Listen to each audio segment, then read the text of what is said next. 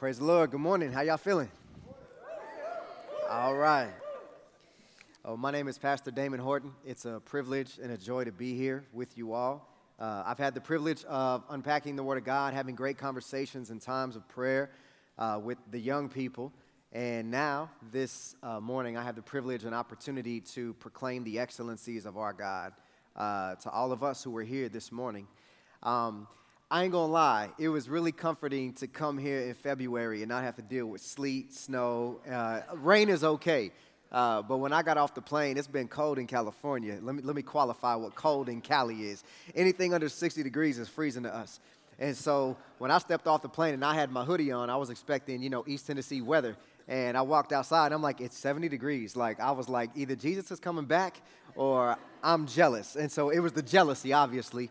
So the reality was, man, it's been a joy and a privilege to be here with you all. This morning, I'm going to be working through Matthew chapter 28, verses 16 through 20. If you're physically able, would you stand with me for the reading of God's Word?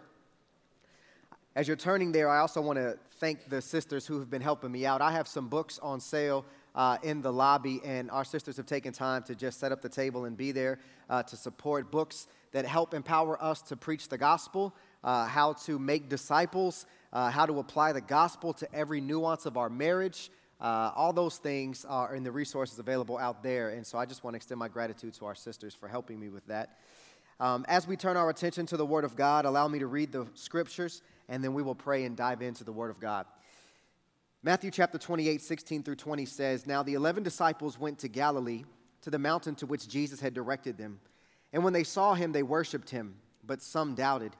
And Jesus came and said to them, 'All authority in heaven and on earth has been given to me.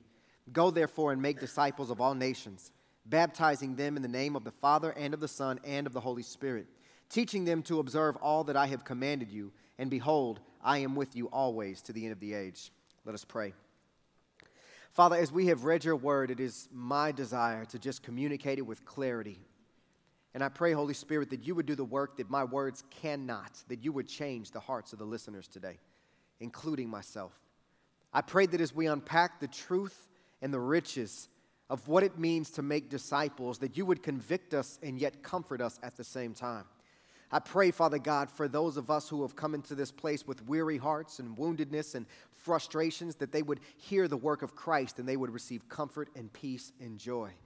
And for those of us, Lord God, that may be convicted by this message, I pray, Holy Spirit, that you would woo them back to the cross and lead them to Christ Jesus. And if there are any here who don't know Jesus Christ, I pray, Father, through the proclamation of the gospel, that you would awaken their hearts and draw them to Jesus.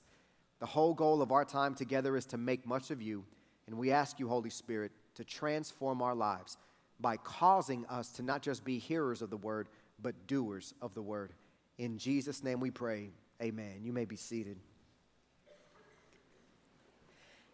Living in the United States of America has blessings and challenges. And one of the challenges as it relates to the Great Commission is that we see generations and generations of people that are growing further and further away from what we would call an identity in Christianity.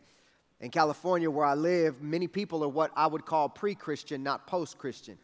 Living in the South, in Atlanta, and in North Carolina for 4 years, I recognized that the cultural Christianity in the landscape of the South has made a lot of people post-Christian, where they tried church, they were forced to go to church, they were engaged with some type of a church background, and they said, "That's not for me," and they have migrated on, moving forward in their own thinking away from Christianity. So it's a post-Christian environment. But there's a generation that is rising up that is pre-Christian, where they don't have touch points from the Word of God. They don't understand who the biblical Jesus is. They may have an idea of who a false Jesus is. They may have some type of a gleaning of what the false gospel of the spirit of the age proclaims, but they have rarely ever heard the Bible. They have rarely ever heard the Word of God unpacked in a way they can understand. They have rarely ever beheld a presentation of the glorious, robust Jesus Christ that Christians know and love and seek to serve in obedience. And so then that sets us up to understand, so where did this crisis come from? I mean, recently this week, we saw one of, if not the greatest evangelist since the Apostle Paul, depart to be with our Lord Jesus, Dr. Billy Graham. The reality of Billy Graham's ministry impacts me personally because my mom, who is Mexican, raised Roman Catholic, there is no separation of the two in our culture. The reality of her going to a Billy Graham crusade in Kansas City, Missouri, 1978, hearing Jesus preached for the first time in a way that she recognized she was a sinner, and with the extension of an appeal and an invitation to come to Jesus, she responded and she was born again. And she is still walking with Jesus to this day. And when I look at that type of a ministry, there was all kinds of mixed emotions that I had when I woke up to the passing of Billy Graham.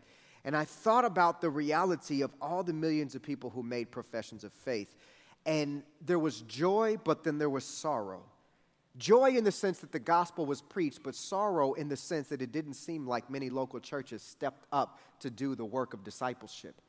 Because if millions and millions of people in our context heard the gospel, made a profession of faith, but then what happened?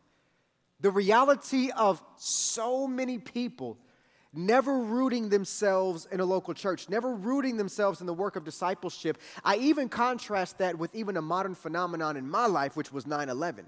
I looked at how many people ran into the church the Sunday after 9/11 and then the Sunday following that, but then how attendance then shifted and dropped to the normalcy of Sunday mornings in America 3 Sundays after 9/11. And looking at the shallowness of the religious experience, the spiritual experience that people want, the feeling, the existentialism that they're looking and searching for, rather than a deeply devoted, passionate, long-lasting walk with Jesus.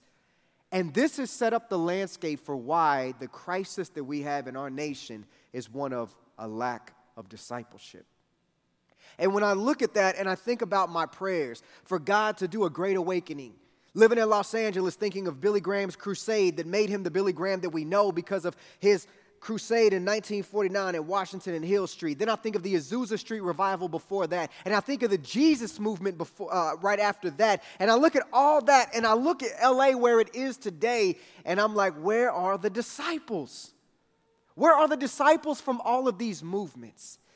This has been the focus of why we have spent time laboring in the Word of God with the young people, is to let them know you can learn from the mistakes that we have made in the past, that you don't have to inherit a negligence when it comes to the work of discipleship. And so I believe the goal in communicating this passage today is this: to help us know and understand every Christian has the same job description. It's the Great Commission. Every single one of us has the same job description. For those who know Christ, it is the Great Commission.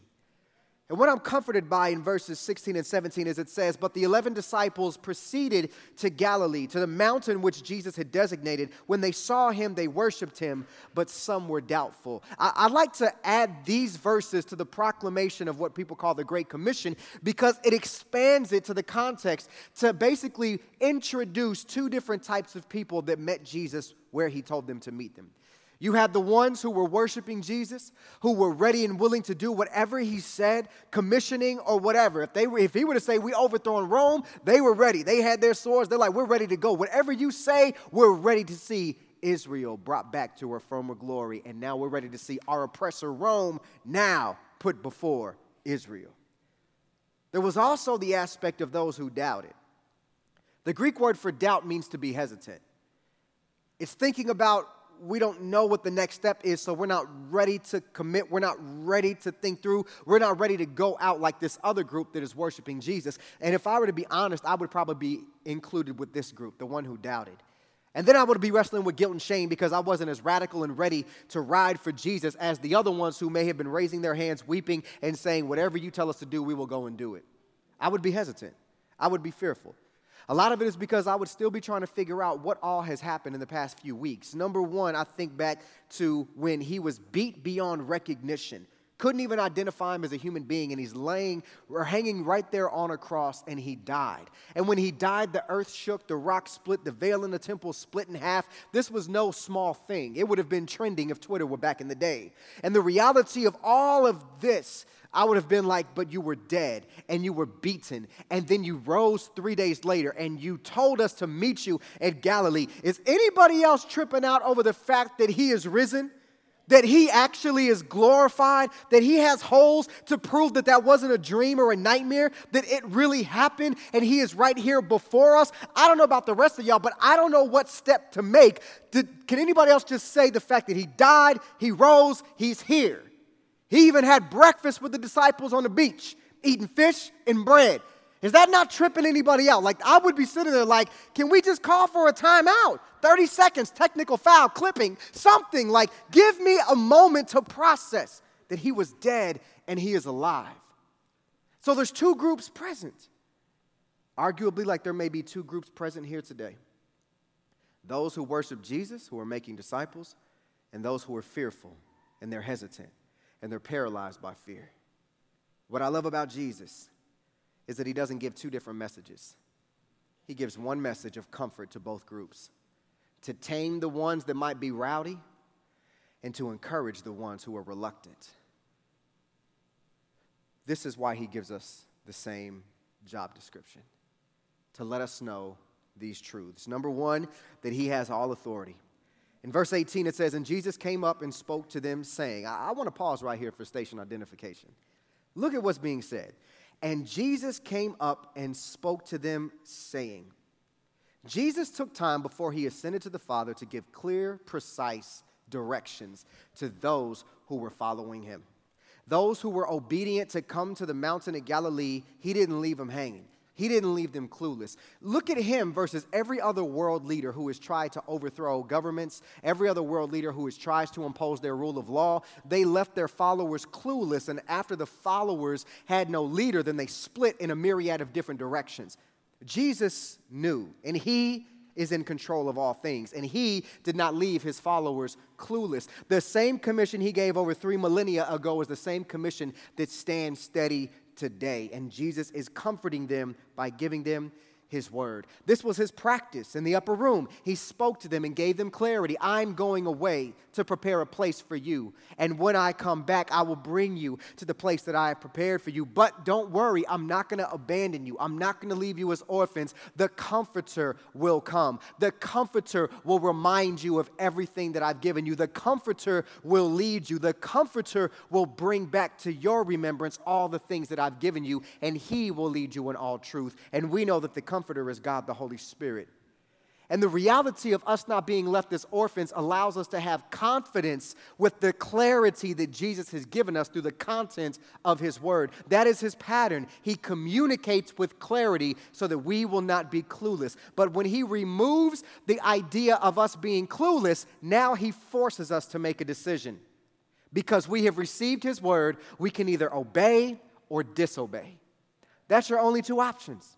And so when we look at the text, he says, "All authority has been given to me in heaven and on earth."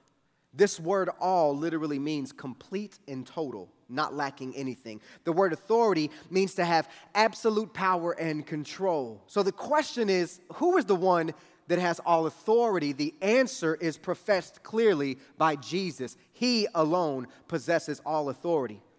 Daniel 7:14 says, "And to him who would be the Son of Man, who is Jesus, the personification of all the Old Testament references to the Messiah, to God's forthcoming plan of redemption personified in the flesh. It is Messiah, it is Jesus. To him was given dominion, glory, and a kingdom that all peoples, all nations, all ethnicities, men of every language might serve him. His dominion is an everlasting dominion which will not pass away. His kingdom is one which will not be destroyed." And we bring that into dialogue with Ephesians 1:22 that says, "And God put all things under subjection of his," Jesus' feet, "and gave Jesus as head over all things to the church, which is his body, the fullness of him who fills all in all." And then we even bring that to completion with Philippians 2:9-11, which says, "For this reason, God highly exalted him," Jesus, "and bestowed on him," Jesus, "the name that is above every name, so that at the name of Jesus every knee will bow, those who are in heaven and on earth, and that every tongue will confess Jesus Christ is Lord, to the glory of God the Father." So when Jesus says,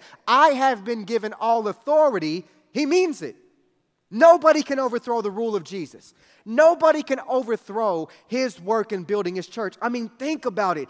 As soon as our fathers and mothers in the Christian faith began to endure persecution, it was the goal and the attention of the people who wanted to persecute and kill and remove those who testified about the risen Jesus Christ. They wanted to remove them off of the face of planet Earth. They have been doing it since the stoning of Stephen, and they are still doing it in our present day. But Jesus Christ pronounced in Matthew 16, upon this rock, the truthfulness that he is the Son of God. He is the fulfillment of every Old Testament passage that kept pointing Israel and the onlooking world to God's plan of redemption, that he is building his church, and the gates of hell will not prevail.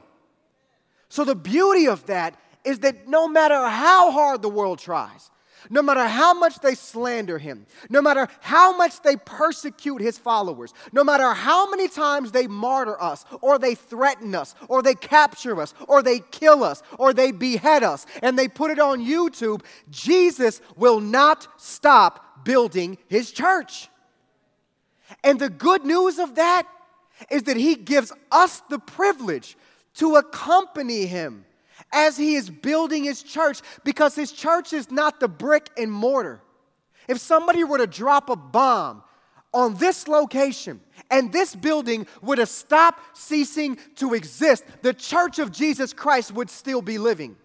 We are not imprisoned to four walls and a ceiling and brick and mortar. The body of Christ is not a building, it is a body that Jesus is making up of living stones who are the souls of those who heard the gospel, which pronounces we're all guilty sinners. We are all lawbreakers. Not a single one of us has kept all 613 old covenant laws. You break one, you break them all. We have broken them all. The word of God tells us that every single one of us, from the time we were being formed in our mother's womb, according to Psalm 51:5, we had sin already woven into our genetic makeup.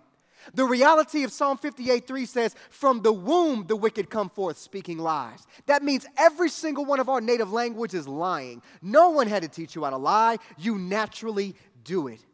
Jesus said in John 8:34 that if you commit one sin, you're a slave to sin. We have all committed multitudes of sins. Therefore, we are all inherently slaves to sin. There is this guilt. There is this burden. There is this debt that every single one of us has. And if you don't think you can comprehend it, let me give it to you this way. Our nation has a national debt. And when you are born and you get that Social Security number as an American citizen, the payoff of that debt is now on your head, and that ticker is still ticking, and it's still increasing.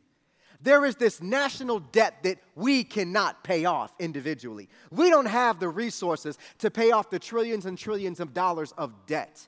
If we can't do that financially, what makes us think that we can do that spiritually with a debt that is eternal?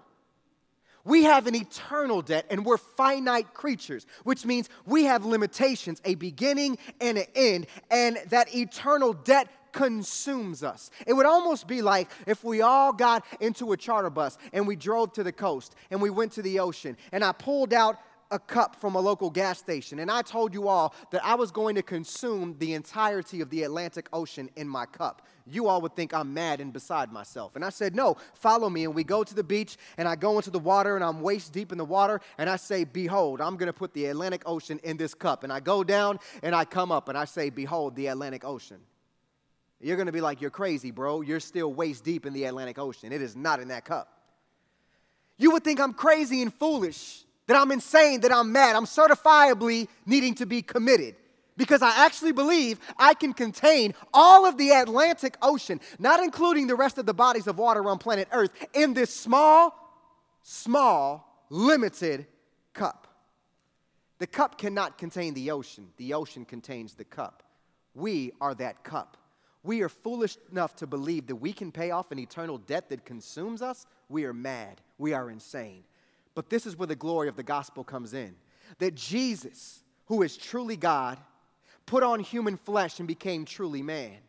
And the reality of his perfect life of obedience of all 613 laws is what brought him to the cross, to which he became a sponge. And the cup of God's wrath that hold the ocean of our debt was poured on Jesus, who is eternal. And he, being eternal, absorbed rightfully an eternal debt in our place that finite human beings could never contain.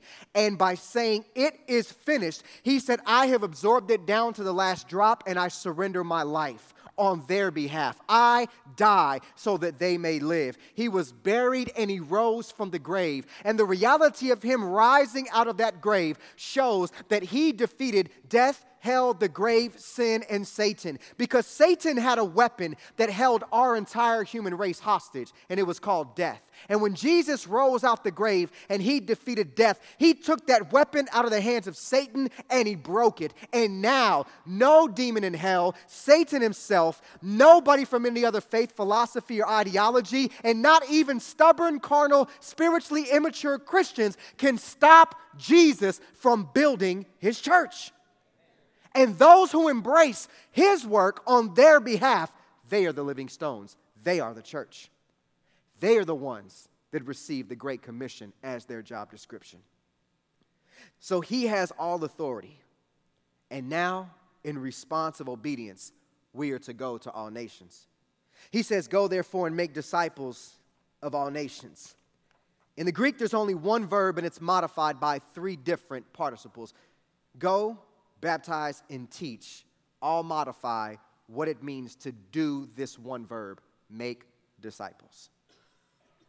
Go is written in such a way that we're best to interpret it as you are going, as you are moving through life, as you are living your life, you are to be making disciples. It's not something that we control when we start doing. It's the reality that if I am born again and I am breathing, I am qualified to make disciples. This is something that should drive the rhythm of our lives. Just like a car needs gasoline, or if you're new school, electricity, whatever you need to go, Jesus fuels you with the Holy Spirit. Go.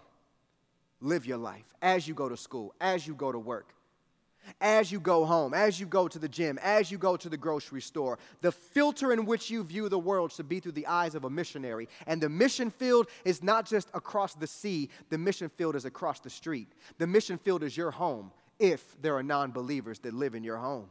That means if you're married to a non-believing spouse, your home is the mission field. If your children are not believers, or youth, if your parents are not believers, that is a mission field. Your school, your place of work, the neighborhood association you're a part of, the athletic association you're a part of. The mission field is defined as anywhere human beings live, move, and have their being, and they do not know Jesus Christ. That is the mission field.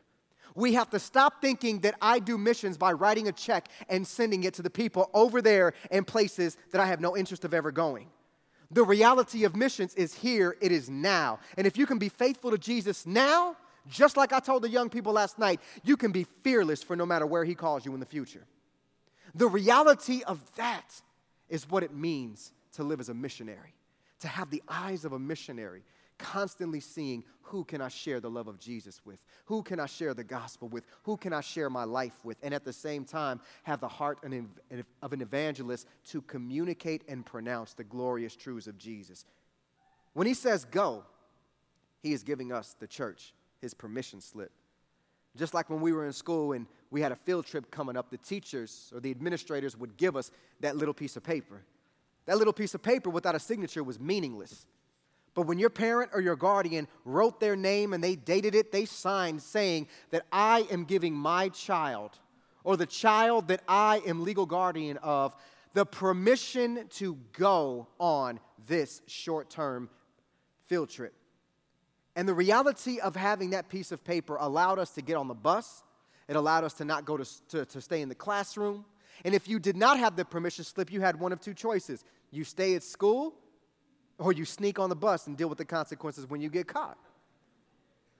And the reality is, Jesus is saying, I have all authority. My name is your permission slip. There is nowhere you can go on this earth that is not mine. I am giving you access to this entire globe to go and make me known. Nobody can stop you. Nobody can take away your permission slip that has been given directly by me. That's the God we serve. That's the commission we're called to. Our going is not arbitrary, but it's focused and intentional. We are called to go to the lost, those who don't know Jesus. Like, literally, if you live with non-believers, as you're leaving today, you are intentionally going back to your home, which is a mission field. So live as the missionary God has called you. The reality of that is found in your job description. As he's saying go, it's not to make converts, or it's not to make educated sinners. It is to go and make disciples of every ethnicity. In order to be a disciple, somebody has to place their trust in Jesus Christ after hearing the gospel. We see this in Romans 1:16 and Romans 10:9-15. One must place God and his word as the umpire of their heart, according to Colossians 3:15 and 16, which means that he blows the whistle and calls us foul based on our carnality or our sinfulness. God's word and God the Holy Spirit are the umpire of our lives, telling us when we are out of bounds, telling us when we commit a foul. One who seeks to hear God's word, understand the word of God, and obey it, according to James 1:22-25. This is what a disciple of Jesus looks like. This is a follower of Christ. So one who makes disciples shows the one who they are discipling what it looks like to place God's word as the umpire of their life, at the same time to hear the word of God and seek to understand it and obey it. Biblical discipleship is intimate, which means it is the unveiling of your life to the person that you are wanting to grow in grace with. It's intimate. It means that you express to them in vulnerability your sin struggles. It means the embarrassment that you carry with you, that you try to keep secret, you open it up to them to say, this is how God is working in my life, present tense. One of the strongest things that challenged me early in my walk with Jesus when I was 15 and 16 years old is that when I would hear preachers talk, they only talked about sin before they knew Jesus or when they first came to Jesus. And I was led to believe that everyone who communicated the word of God did not wrestle present tense with sin. And that led me to believe in my immaturity, number one, as a young teenager, number two, as a new Christian, that I'll never be as good as that person. I'll never be as good as them because I struggle with sin every day. And I remember praying that prayer when I was 16 years old. If you ever give me the grace to preach, God, keep me from ever putting my sin in the past tense only, so that the hearer can be comforted by me, only a mouthpiece, only a microphone from you, that I still wrestle with sin every single day. That the same cross that I pronounce, I have to fall on my face before every morning, declaring my need for Jesus. That I have to ask God to show me my sinfulness that my pride is trying to hide. That I have to ask God that those that I'm in discipleship relationship with, that they would have the courage and the boldness to call me out on my sin. If they don't, and if I don't have those people in my life, I will live in ignorance and blissful carnality, thinking I'm good with Jesus. And the whole time Jesus is saying, there are sin issues in your life, my child, that I'm trying to speak to you about. But because of the hardness of your ears, the blindness of your eyes, and the hardening of your heart, you are not receiving rebukes. This is real Christianity. This is the Christianity that the world will marvel at. Because they're meeting Christians that say, let me beat you to the punch. Here's my sin. Here's my struggle. Here's my deficiency. There is no holier than thou with me, but in all of my brokenness, my Savior makes me beautiful. In all of my sin struggles, the idols that I run to in moments of crisis, in moments of pressure, in moments of temptation, who I turn to, what I turn to outside of Jesus, those are my idols. And we tell the world, this is what it looks like to be in process with a God who is patient, with a God who loves, and with a God who never changes his standard for holiness, no matter what the culture or the courts of law say in their day. This is the Christianity that we are called to rebrand before a nation, before a whole Bible Belt of the South. This is the Christianity that Jesus is calling his followers to live out. And by living this out, it may show some churchgoers who have known church since the 40s, since the 50s, since the 60s, the 70s, the 80s, the 90s, or in this new millennium, they've known church that whole time, but they've never known Jesus. Their faith is nominal at best. Jesus does not know their name.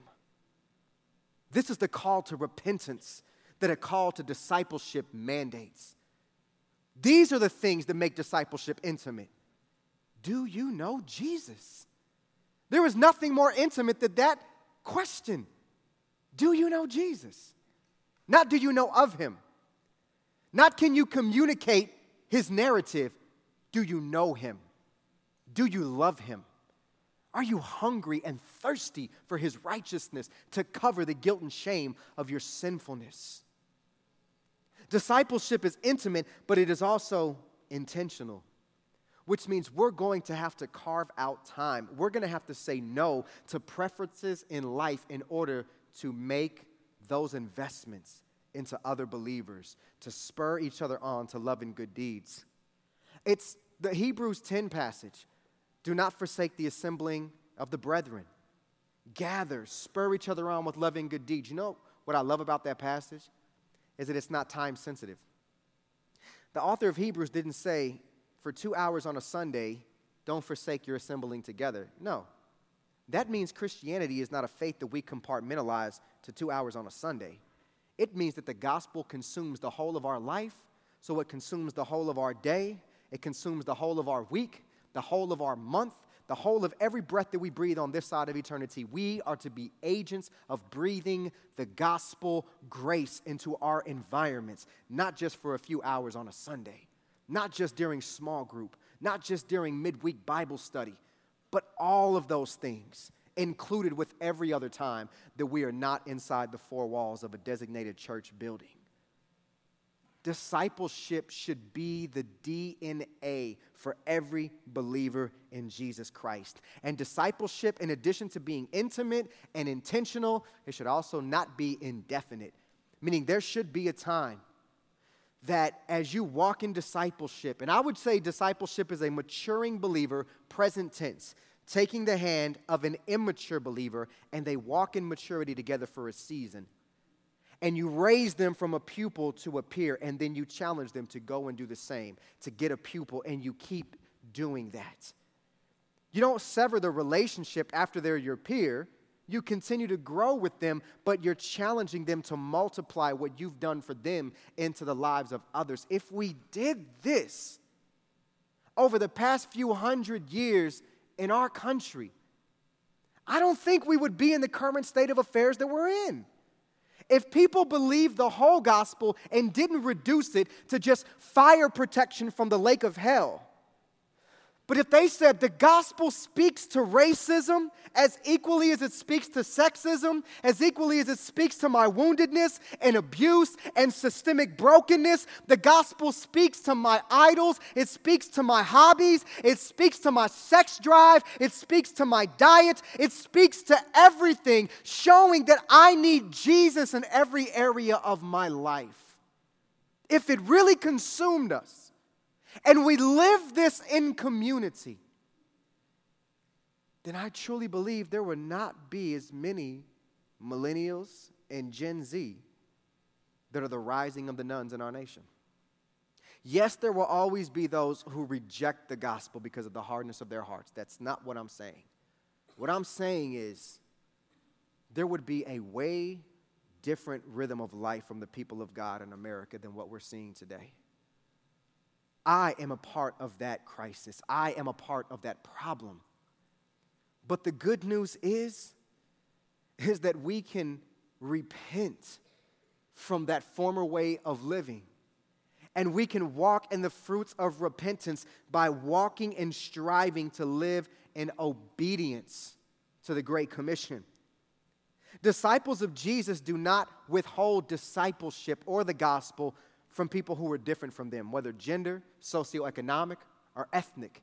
The reality of Jesus' finished work tells us in Ephesians 2 that he is our chief cornerstone. And the whole role of a cornerstone is to bring two opposing walls into itself. Jesus' finished work, his perfect life, his substitutionary death, his literal, visible, and physical resurrection, his ascension, and his anticipated second return have all carved out this opportunity for those who were Jewish and non-Jews, which is every other ethnicity, according to the Word of God, into this new work called the church. That means Jesus is not prejudiced. That means Jesus has obliterated every wall of division that sinful human beings could carve to segregate ourselves from each other. The gospel's power must be made visible to show that as Jesus has destroyed these walls of separation, we do not counter his work by rebuilding them. We keep them in the rubble that they lay as a reminder that we are not part of the world. We are a part of the kingdom of God. And if we live this out, then the onlooking world would stop asking the question, what do we do? They would stop saying it on news outlets whenever race riots happen. I don't have the answer. They should be able to point to the body of Christ who makes the kingdom of God visible by our presence on earth if we're living in obedience and say, we don't have the answer, but the people of Jesus have the answer, and they've been living it. It sounds lofty, it sounds romantic, but it's realistic if we obey the commandments of Scripture. Jesus says, baptizing them in the name of the Father and the Son and the Holy Spirit. Baptism means to immerse something or someone into something else. The Greek word for in literally means into. So all believers are baptized into the body of Christ when we embrace Jesus Christ as Lord after we've heard the gospel. But we are also baptized into the commitment of discipleship. See, there's a spiritual baptism that takes place when we embrace Jesus as Lord. 1 Corinthians 12:13 says, for by one Spirit we were all baptized into one body, whether Jews or Greek, whether slave or free, we are all made to drink of one Spirit. So the moment that we embrace Jesus as Lord, we turn from our sins, we believe that his work is all that was done and necessary to remove the guilt and shame and stain of our sin, and we are given a new life in Jesus Christ. We are baptized, fully immersed into his body. We are part of the church. And the physical symbol of baptism that we celebrate in the church is of a couple of things. Number one, it signifies that we are dead in sins, and as Christ was buried, we were buried. As Christ rose, we rise. And the reality of that says this is a public profession of an inward reality, that I have been changed. I was once dead, I am now alive. I was once lost, I am now found. I was once outside of the family of God, now I have been adopted into the family of God and a co-heir with Jesus Christ. God the Father is my legit Father now. But it's also a burden of responsibility on the onlookers who are a part of the body of Christ. Because as we see this new soul that is brought into the kingdom of God through gospel proclamation, what we are saying is that by watching this, we bear witness before God and each other and you, the new believer in Jesus, that we are immersed into the discipleship of your soul. So if you fall through the cracks, that's on us. Because we receive you into our family and we love you and we will do whatever it takes to see you grow more in love with Jesus. Inasmuch as we would not prayerfully be so heartless that if you were to come here on a Sunday morning and see a baby that was dropped off, that we would just not walk by the baby, but we would engage the baby and seek to help the baby and seek to see the child nourished, then why can't we have that same urgency and passion when somebody is drawn by God the Father to faith to say, let us all collectively as the family of God pour into them to make them a disciple of Jesus Christ? We are baptized into that work as the local church. That's what it means. And as I close and the worship team comes up, we're comforted to know that he has all authority. We go to all nations, and he's with us for all ages. Jesus says that we are to teach the disciples that we are making all that he has commanded. There are spiritual commands and there are social commands. We are not to divorce the two.